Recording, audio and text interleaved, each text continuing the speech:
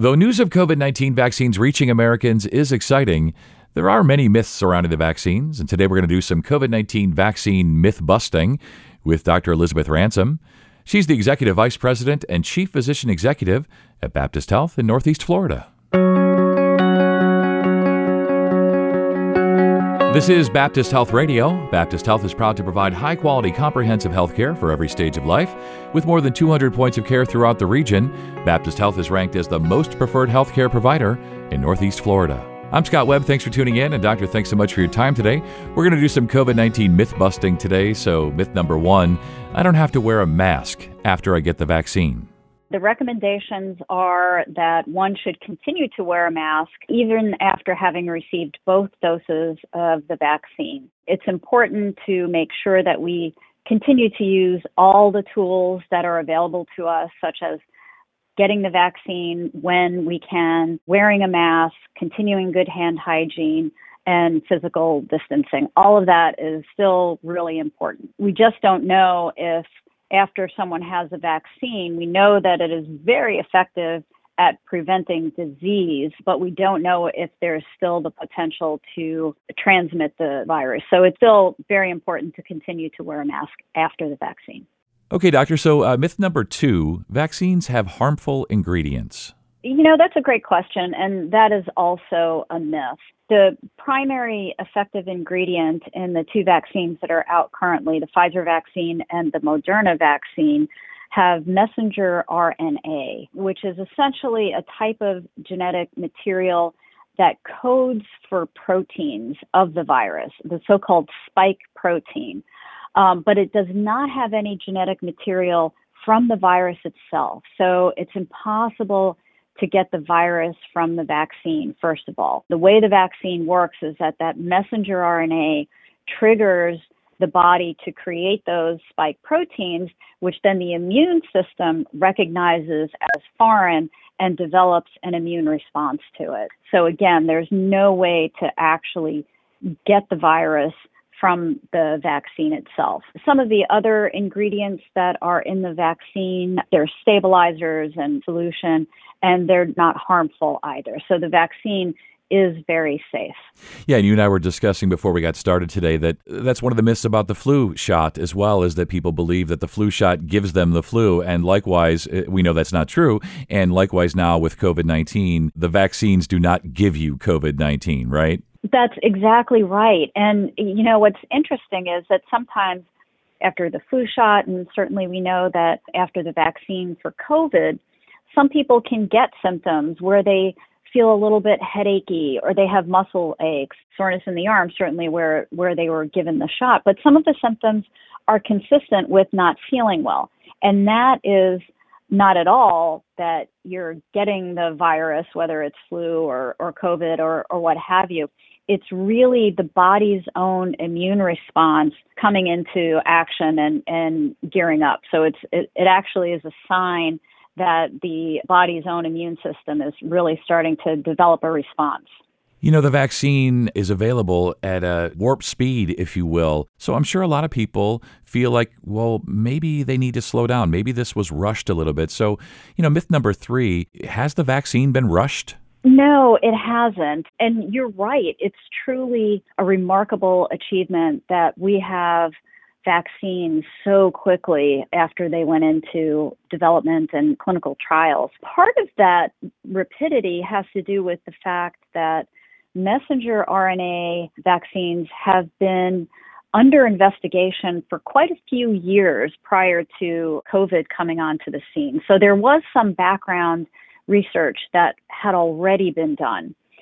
Also, in the clinical trials, instead of running them sequentially, the different phases of the trial, phase 1, phase 2, phase 3, they were able to shorten the timeline by running some of those phases concurrently. The trials were large.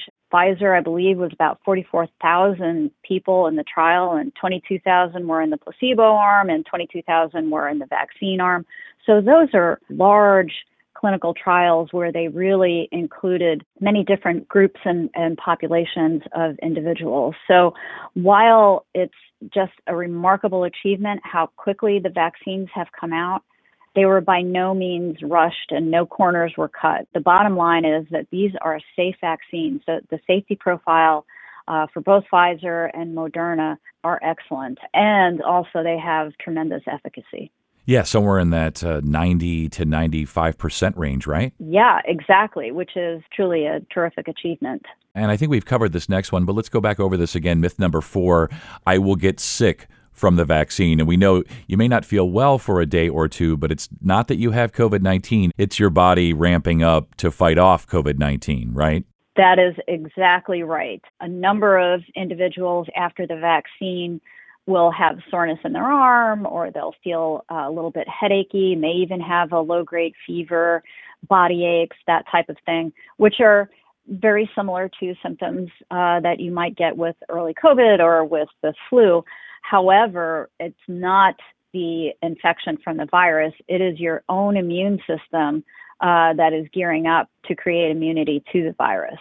You know, without getting into a much larger conversation about vaccines necessarily in general, but, you know, myth number 5 here, there are people who are leery of vaccines, who simply believe that because maybe so many people die every year of the flu, that somehow maybe the flu vaccine's not effective, or that all vaccines are not effective. So myth number 5, vaccines are not effective. What are your thoughts about that? That definitely is a myth, and frankly, a dangerous myth. Vaccines are truly a benefit to prevention of disease. You're right, many people die of flu every year, and the vast majority of those are people who haven't been vaccinated. Vaccines are very effective, particularly the 2 vaccines out now to treat COVID. 90 to 95% efficacy is really outstanding. It's an outstanding level of efficacy. So myth number 6, I already had COVID-19, so I don't need the vaccine, right? That is also a myth. The recommendations are that even if you've already had COVID, you still need to get the vaccine. And, you know, part of this, of course, is this is a new virus. Our knowledge is increasing every day. However, we don't know how long someone has immunity from the virus after they've been infected. So the recommendation is definitely, if you've had COVID, go ahead and get the vaccine. Now, that being said, if one is actively ill with COVID, then the recommendation is to wait until those symptoms resolve. So, doctors, we get close to wrapping up here. Last question for you. Is the vaccine safe for pregnant or nursing moms? That's a great question. And recently, the American College of Obstetricians and Gynecologists, as well as the Society for Maternal Fetal Medicine, came out with strong positions advocating that pregnant and nursing women should have the vaccine available to them. Pregnancy is an independent risk factor for a worse course and outcome with COVID-19. So there is a strong recommendation that pregnant women and nursing women should be given the opportunity to get the vaccine. Well, Doctor, so great having you on today. Your expertise, your way of explaining things. Thank you so much, Doctor, and you stay well. Thank you. I appreciate the time, and you stay well, too. For more information, visit baptistjacks.com/COVID-19 or call our free COVID-19 nurse hotline at 904-302-5050. And thanks for tuning in to Baptist Health Radio. If you enjoyed this podcast, please share it with your friends and family. I'm Scott Webb. Thanks for listening, and we'll talk again next time.